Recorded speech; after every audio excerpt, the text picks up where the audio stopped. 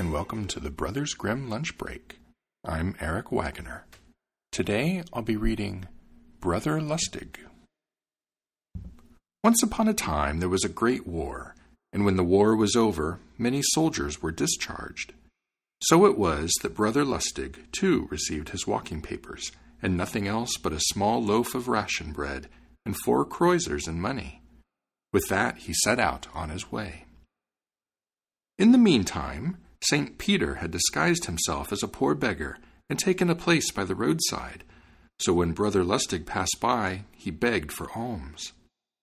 "My dear beggar," Brother Lustig said, "I don't think I have much to offer. You see, I was once a soldier, and now I've been discharged and have nothing but this small loaf of ration bread and 4 kreuzers in cash. When that's all gone, I'll have to go begging just like you. Still, I want to give you something." Thereupon he divided the loaf into 4 parts and gave the apostle 1 part along with 1 kreuzer. St. Peter thanked him and then went further along the road, where he sat down again, disguised as another beggar, and waited for the soldier to come along. When Brother Lustig approached, St. Peter begged for alms once again. The soldier responded as he had before and gave him a quarter of the bread and a kreuzer. St. Peter thanked him and went farther along the road, only to sit down a 3rd time in the disguise of yet another beggar. When he addressed Brother Lustig, the soldier gave him the 3rd part of his bread and a 3rd kreuzer. St. Peter thanked him, and Brother Lustig continued on his way with nothing more than a 4th of the bread and 1 kreuzer. Then he went into a tavern where he ate the bread and ordered a beer for a kreuzer. After he had finished eating and drinking, he moved on, and St. Peter came toward him once more, now in the disguise of a discharged soldier. "Good day, comrade," spoke St. Peter. "Could you give me a piece of bread and a kreuzer for a drink?" "Where shall I get it from?" answered Brother Lustig. "I've been discharged from the army, and they gave me nothing but a loaf of ration bread and 4 kreuzers in money. Then I met 3 beggars along the road and gave each one of them a 4th of my bread and a kreuzer. I ate the last piece of bread in a tavern and spent my last kreuzer on a drink. Now my pockets are empty, and if you're broke as well, we can go begging together." "No," replied St. Peter, "that won't be necessary. I know something about doctoring, and I'll be able to earn as much as I need by doing that." "I see," said Brother Lustig. "Well, I don't know the first thing about doctoring, so I'll have to go begging alone." "Why don't you come along with me?" said St. Peter. "If I earn something, I'll give you half." "Well, that's fine with me," said Brother Lustig, and they went away together. Shortly after, they came to a farmhouse and heard a tremendous crying and groaning from inside. When they entered, they found a sick man lying in bed on the verge of death with his wife weeping and wailing very loudly. "Stop your weeping and wailing," St. Peter said. "I'll make your husband well again." He took a salve from his pocket, and in the very next moment he healed the sick man so that he could get up, and he appeared to be quite healthy. The husband and wife were ecstatic and asked, "How can we reward you? What can we give you?" St. Peter did not want to take anything, and the more the farmer and his wife insisted, the more St. Peter refused. But Brother Lustig nudged St. Peter and said, "You've got to take something. We need it." Finally, the farmer's wife brought in a lamb and told St. Peter he had to accept it. Yet he still refused. Then Brother Lustig poked him in the side and said, "Take it, you stupid fool. We need it." At last St. Peter said, "All right, I'll take the lamb, but I'm not going to carry it. If you want it, then you must carry it." "No need to worry," said Brother Lustig. "I'll manage with ease." And he picked it up and carried it away on his shoulder. After they departed, they came to a forest. In the meantime, Brother Lustig had begun feeling the weight of the lamb, and since he was also hungry, he said to St. Peter, "Look, that's a nice spot. We could cook and eat the lamb over there." "That's fine with me," answered St. Peter, "but I don't know how to cook. If you want to cook, here's a kettle. In the meanwhile, I'll take a look around until the meal's ready, but don't start eating till I get back. I'll return on time." "Go ahead," said Brother Lustig. "I know a thing or two about cooking, and I'll take care of everything." So St. Peter went off, and Brother Lustig slaughtered the lamb, started a fire, threw the meat into the kettle, and cooked it. When the lamb was done, and the apostle had still not returned, Brother Lustig took the lamb out of the kettle, cut it up, and found the heart. "That's supposed to be the best part," he said. First, he just tasted it, but then he succumbed and ate it up.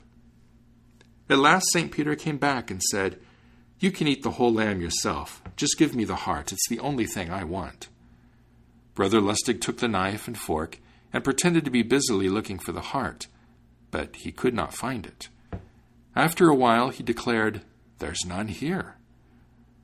"Where do you suppose it is?" asked the apostle. "I don't know," answered Brother Lustig. "But just think how foolish both of us are. Here we're looking for a lamb's heart, and we've both forgotten that a lamb doesn't have a heart." "My word," said St. Peter, "that's something quite new to me. Every animal has a heart. Why shouldn't a lamb have one?" "That's not so, brother. A lamb doesn't have a heart. If you really think about it, you'll see I'm right. It truly doesn't have one." "Very well," said St. Peter. "If there's no heart, then I don't need any of the lamb. You can eat it up yourself." "Whatever I can't eat, I'll take with me in my knapsack," said Brother Lustig, and he ate half the lamb and stuck the rest in his knapsack. After they set out again, St. Peter made a large stream of water rise up and flow directly across their path, forcing them to wade through it. "You go first," said St. Peter. "No," answered Brother Lustig, "you go first." And he thought, "If the water's too deep, I'll stay behind." So St. Peter waded through, and the water barely touched his knees. But when Brother Lustig began to walk through, the water grew deeper and rose to his neck. Then he called out, "Brother, help me."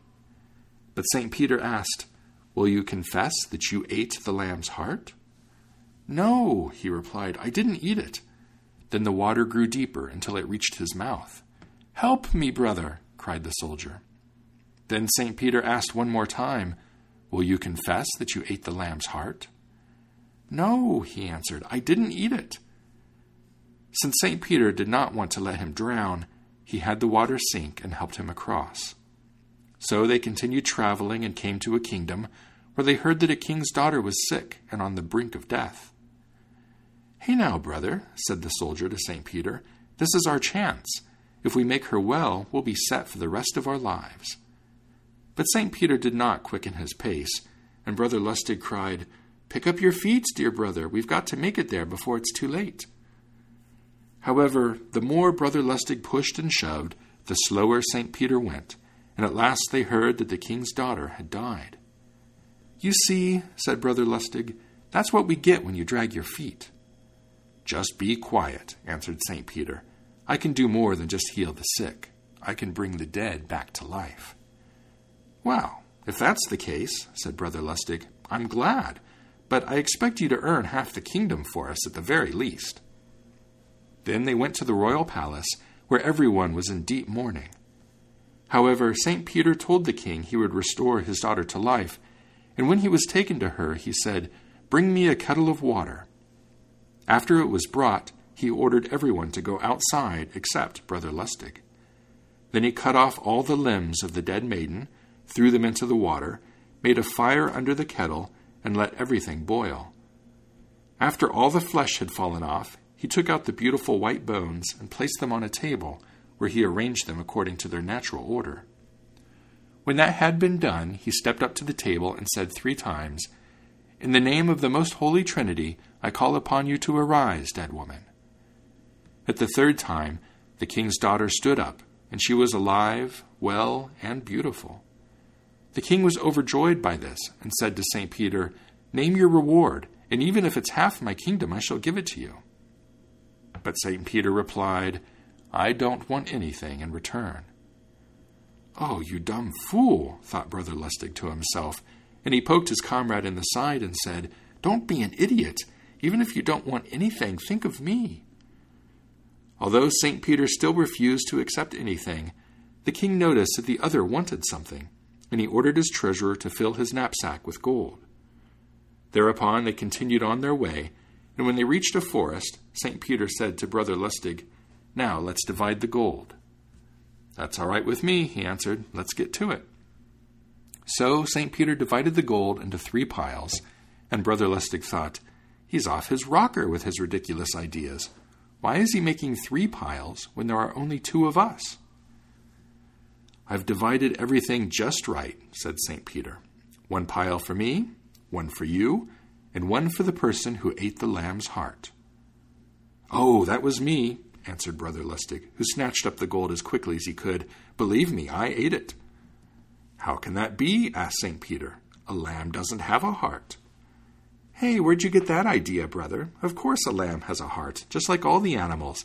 Why should the lamb be different?" "Very well, I understand now," said St. Peter. "Keep the gold for yourself, but I'm not staying with you any longer. I'm going my own way." "As you wish, dear brother," answered the soldier. "Farewell." Then St. Peter turned down a different road, while Brother Lustig thought, "Well, I'm glad to see him go. He's certainly a strange sort of saint." Now the soldier had plenty of money, but he did not know how to handle it. In the course of time he squandered it and gave it away, so that his pockets soon became empty again. Then he came to a country where he heard that the king's daughter had just died. "Hey now," he thought to himself, "that can turn out to be a good thing for you. You'll bring her back to life and have them reward you the way one ought to be rewarded." So he went to the king and offered to restore his dead daughter to life. Since the king had heard that a discharged soldier was traveling about and bringing dead people back to life, he thought Brother Lustig was this man. But he did not trust him and asked his counselors for advice. They told him to take a chance, because his daughter was dead anyway. So Brother Lustig had a kettle of water brought to him and ordered everyone to leave the room, whereupon he cut off the limbs, threw them in the water, and made a fire underneath, just as he had seen St. Peter do. When the water began to boil, the flesh fell off the bones, and he took them out and put them on the table, but he did not know how to arrange them, and proceeded to mix them all up. Then he stood in front of the table and said, "In the name of the most holy Trinity, I call upon you to arise, dead woman." He said that 3 times, but the bones did not stir. He said it again 3 times, but it was all in vain. "You stupid woman, get up," he cried. "Get up, or you'll regret it." Just as he was uttering those words, St. Peter suddenly came through the window in his former guise as a discharged soldier and said, "You godless man, what do you think you're doing? How can this dead maiden get up when you've mixed up all her bones?" "Brother dear, I've done the best I could," he answered. "Well, this time I'll help you out of your mess, but I warn you, if you ever try something like this again, you'll suffer the consequences. What's more, I don't want you to ask for or to accept the least little thing from the king." Thereupon, St. Peter arranged the bones in their right order and said to the maiden 3 times, "In the name of the most holy Trinity, I call upon you to arise, dead woman." And the king's daughter stood up, and she was as fit and as beautiful as she was before. So St. Peter went back out the window, and Brother Lustig was glad that everything had turned out so well. However, he was annoyed that he was not permitted to accept anything. "I'd like to know," he thought, "what's going on in that crazy head of his. Whatever he gives with the one hand, he takes away with the other. That makes no sense." Now the king offered Brother Lustig whatever he wanted, but he was forbidden to take anything. Nevertheless, he managed by hints and cunning to get the king to order his knapsack to be filled with gold. Thereafter he left the castle.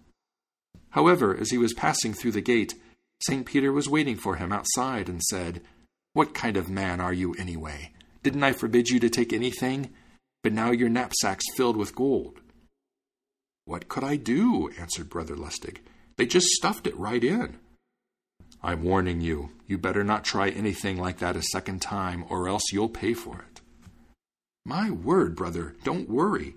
Now that I've got some gold, what would I want with bone washing?" "Indeed," said St. Peter, "a long time that gold will last. But just so you don't go astray again, I'm going to give your knapsack the power to obtain anything you wish.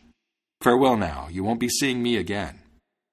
"May God be with you," answered Brother Lustig, who thought, "I'm glad to see you go, you queer bird. You can be sure that I won't tag along after you." And he did not even give a second thought to the magic power that his knapsack now possessed. Brother Lustig resumed his wandering, and he also squandered and wasted his gold just as he had done the first time. When he had nothing left but 4 kreutzers, he stopped at an inn and thought, "The money's got to go sometime," and he ordered wine and bread for the 4 kreutzers. As he was sitting there and drinking his wine, the smell of roast goose reached his nostrils. Brother Lustig looked around a bit until he discovered that the innkeeper was keeping 2 geese warm in the oven. Then he remembered that his comrade had said he could obtain whatever he wished to be in his knapsack.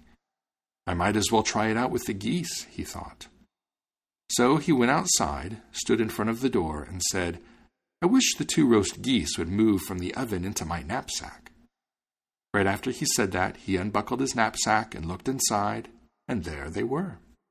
"Ah, that's the way," he said. "Now I'm a made man."